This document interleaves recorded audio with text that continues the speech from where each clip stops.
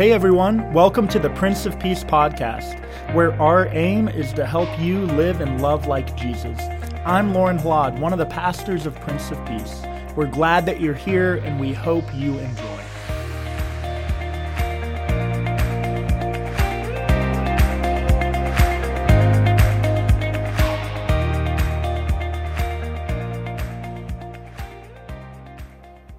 Merry Christmas.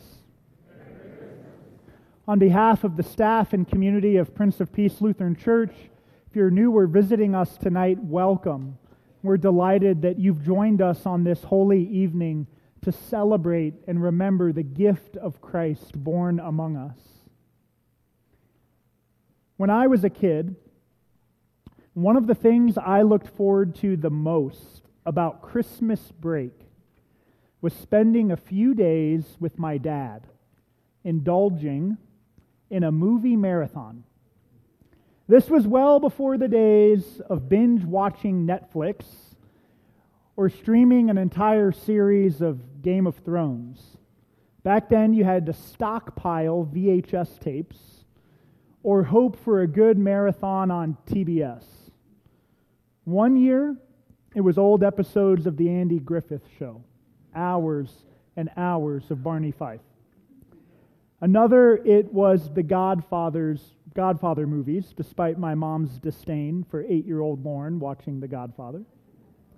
One year, and I'm not ashamed to admit it, it was Hercules with Kevin Sorbo and Xena Warrior Princess.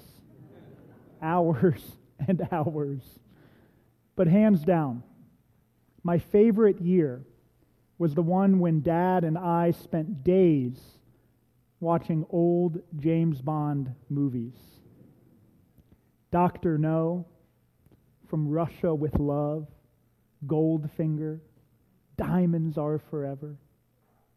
As a kid, one of the things I loved about watching the old Bond movies, or any movie from that era, the golden era of cinema, the 1950s, 1960s for Bond, was how they would soften the edges of the leading actors and actresses on close-ups. You can see there around their heads there's this glow. Watching that as a kid was magical.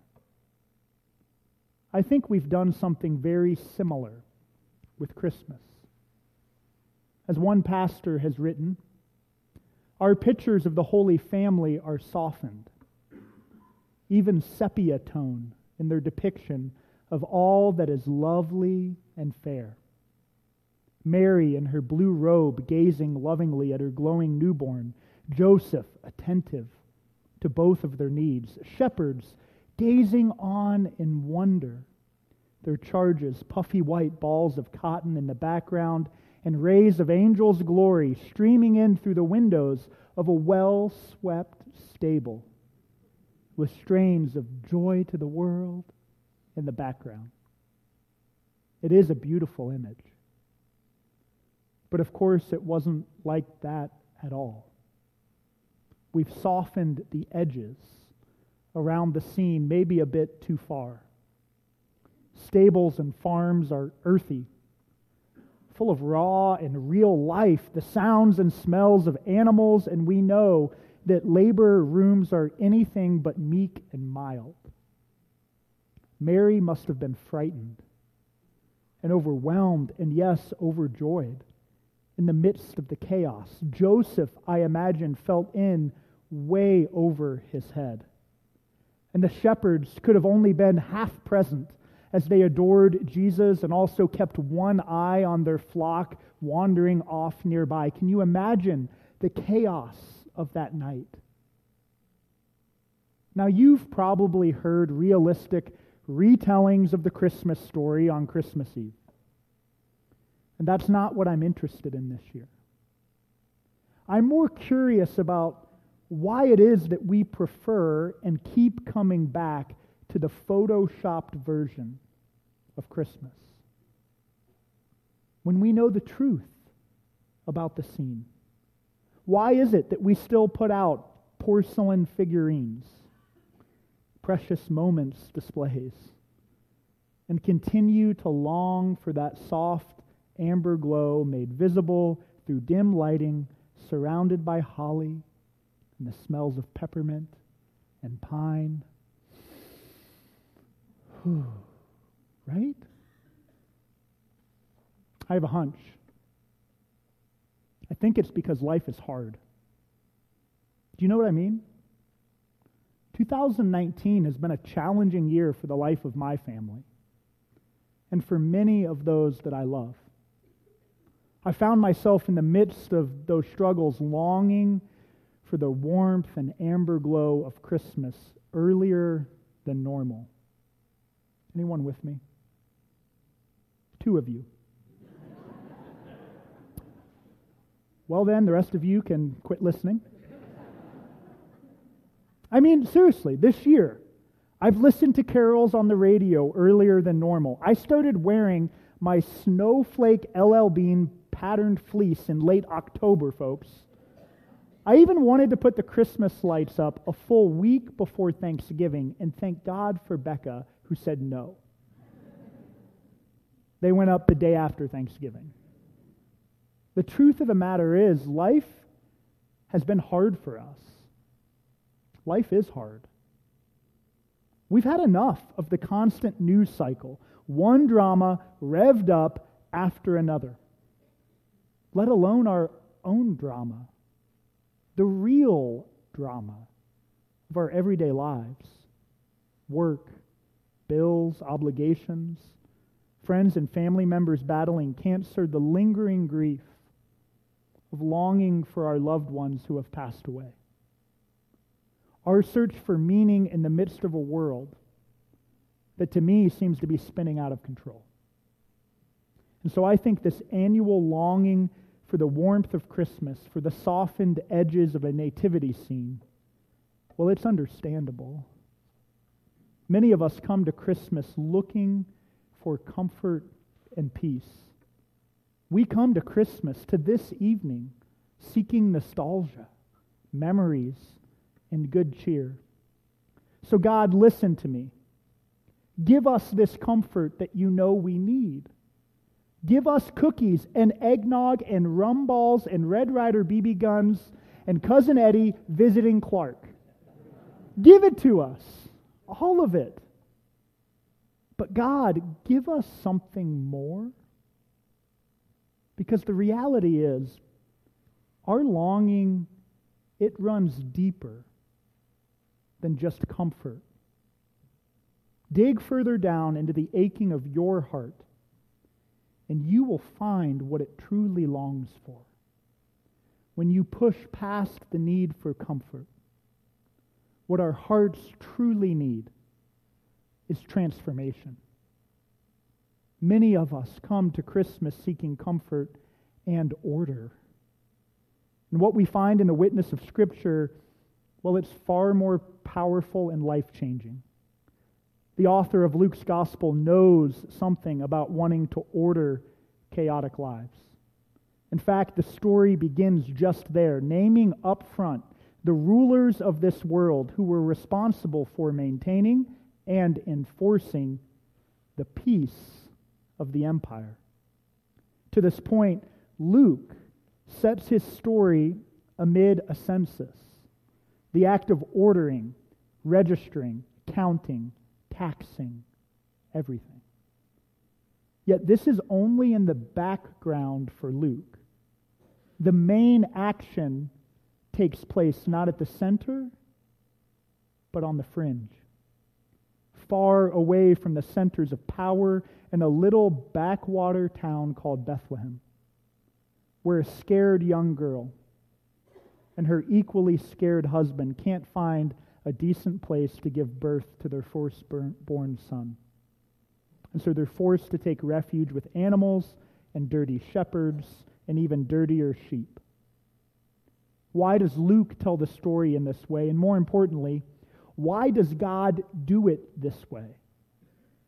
I've come to believe that this whole story, the whole unfolding of Christ born among us, is an indictment on the order of the world, an accusation against the way things had become. One scholar put it this way: That by playing out this redemptive story on the fringe of things, just where you least expect God to be, God is telling us that the way things usually are in our world, it's not good enough for God's creation. It's almost like God is whispering to us something that deep down we already know is true, but we're afraid to admit, even to ourselves. That these lives that you've created, that I've created, this world that we work so hard to manage and maintain, while beautiful and precious and wonderful, are also vulnerable, fragile, and insufficient. Even the best of lives is filled by measures of regret and disappointment.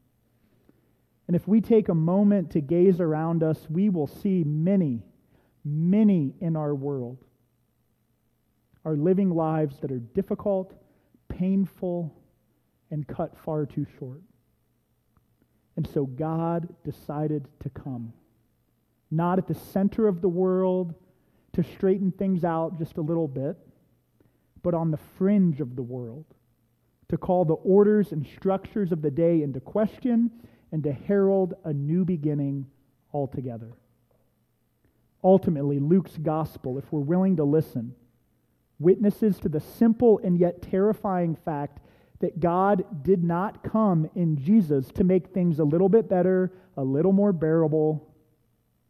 God came in Jesus to turn over the tables, to create a whole new system, to resurrect and redeem us rather than just rehabilitate us.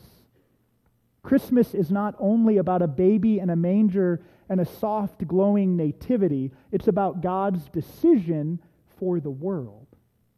God's decision to bring hope to the hopeless, to bind up the brokenhearted, to set the prisoner free, to give sight to the blind, to make the lame walk, to turn enemies into allies for justice, to raise the dead, and to make all things new. God comes at the edge of the story and our lives to speak quietly but firmly through the blood, sweat, and tears and labor pains of a young mother and the cry of her infant that God is unshakably, unflinchably for us, joined to our ups and downs, our hopes and fears, and that God is committed to giving us not just more of the same, but something brand new. Christ comes, not just to give us more of the life we know, but new, abundant life altogether. For in Christ we have the promises that God will not stop until each and every one of us have been embraced and caught up in God's tremendous love and have heard and felt and experienced the good news that unto you, for you, this day is born a Savior, Christ the Lord. So where do you find yourself this evening? Emotionally, physically, spiritually? Wherever you are, trust in the promise that God is not only for you, but that God is with you through your darkest moments and deepest fears, beckoning you and calling you toward the light. In our staff devotions this week, Mary Ellen, our youth director, shared this litany from Jan Richardson. I pray that you may find comfort in her words. All throughout these months, as the shadows have lengthened, this blessing has been gathering itself, making ready, preparing for this night. It is practice walking in the dark, traveling with its eyes closed, feeling its way by memory, by touch, by the pull of the moon, even as it wanes. So believe me when I tell you, this blessing will reach you, even if you have not enough light to read it it will find you, even if you cannot see it coming. You will know the moment of its arriving by the release of your breath that you have held for so long, a loosening of the clenching in your hands, of the clutch around your heart, a thinning of the darkness that had drawn itself around you. This blessing does not mean to take the night away, but it knows its hidden roads. It knows the resting spots along the path, knows what it means to travel in the company of a good friend. So when this blessing comes, take its hand. Get up. Set out on the road you cannot see. This is the night when you can trust that any direction you go, you will be walking toward the dawn. This Christmas, one of our 3-year-old Noah's early Christmas presents was a big boy bed. He has officially graduated from his crib. Well-seasoned parents here tonight understand what Becca and I have gone through this last week. The safety and security of Noah's crib and its walls of protection have been removed. And now he rests at night in the freedom of a bed with no walls. He is free to look about his room from a new vantage point. And as is true with any change, any newfound freedom or growth, along with excitement comes fear. In this time of transition, Noah has become fearful of his room at night and the darkness. So Becca and I have started leaving the hallway light on for Noah that shines through the cracks of his door at night. Church, may you, like Noah, in your moments of fear and uncertainty, may you keep looking for the light. And when you rise, may you walk toward the new day dawning. For the light shines in the darkness, and the darkness has not overcome it. Amen. Thanks for tuning in to the Prince of Peace podcast. I hope that today's message has brought comfort and inspiration to your life. Have a great rest of the week.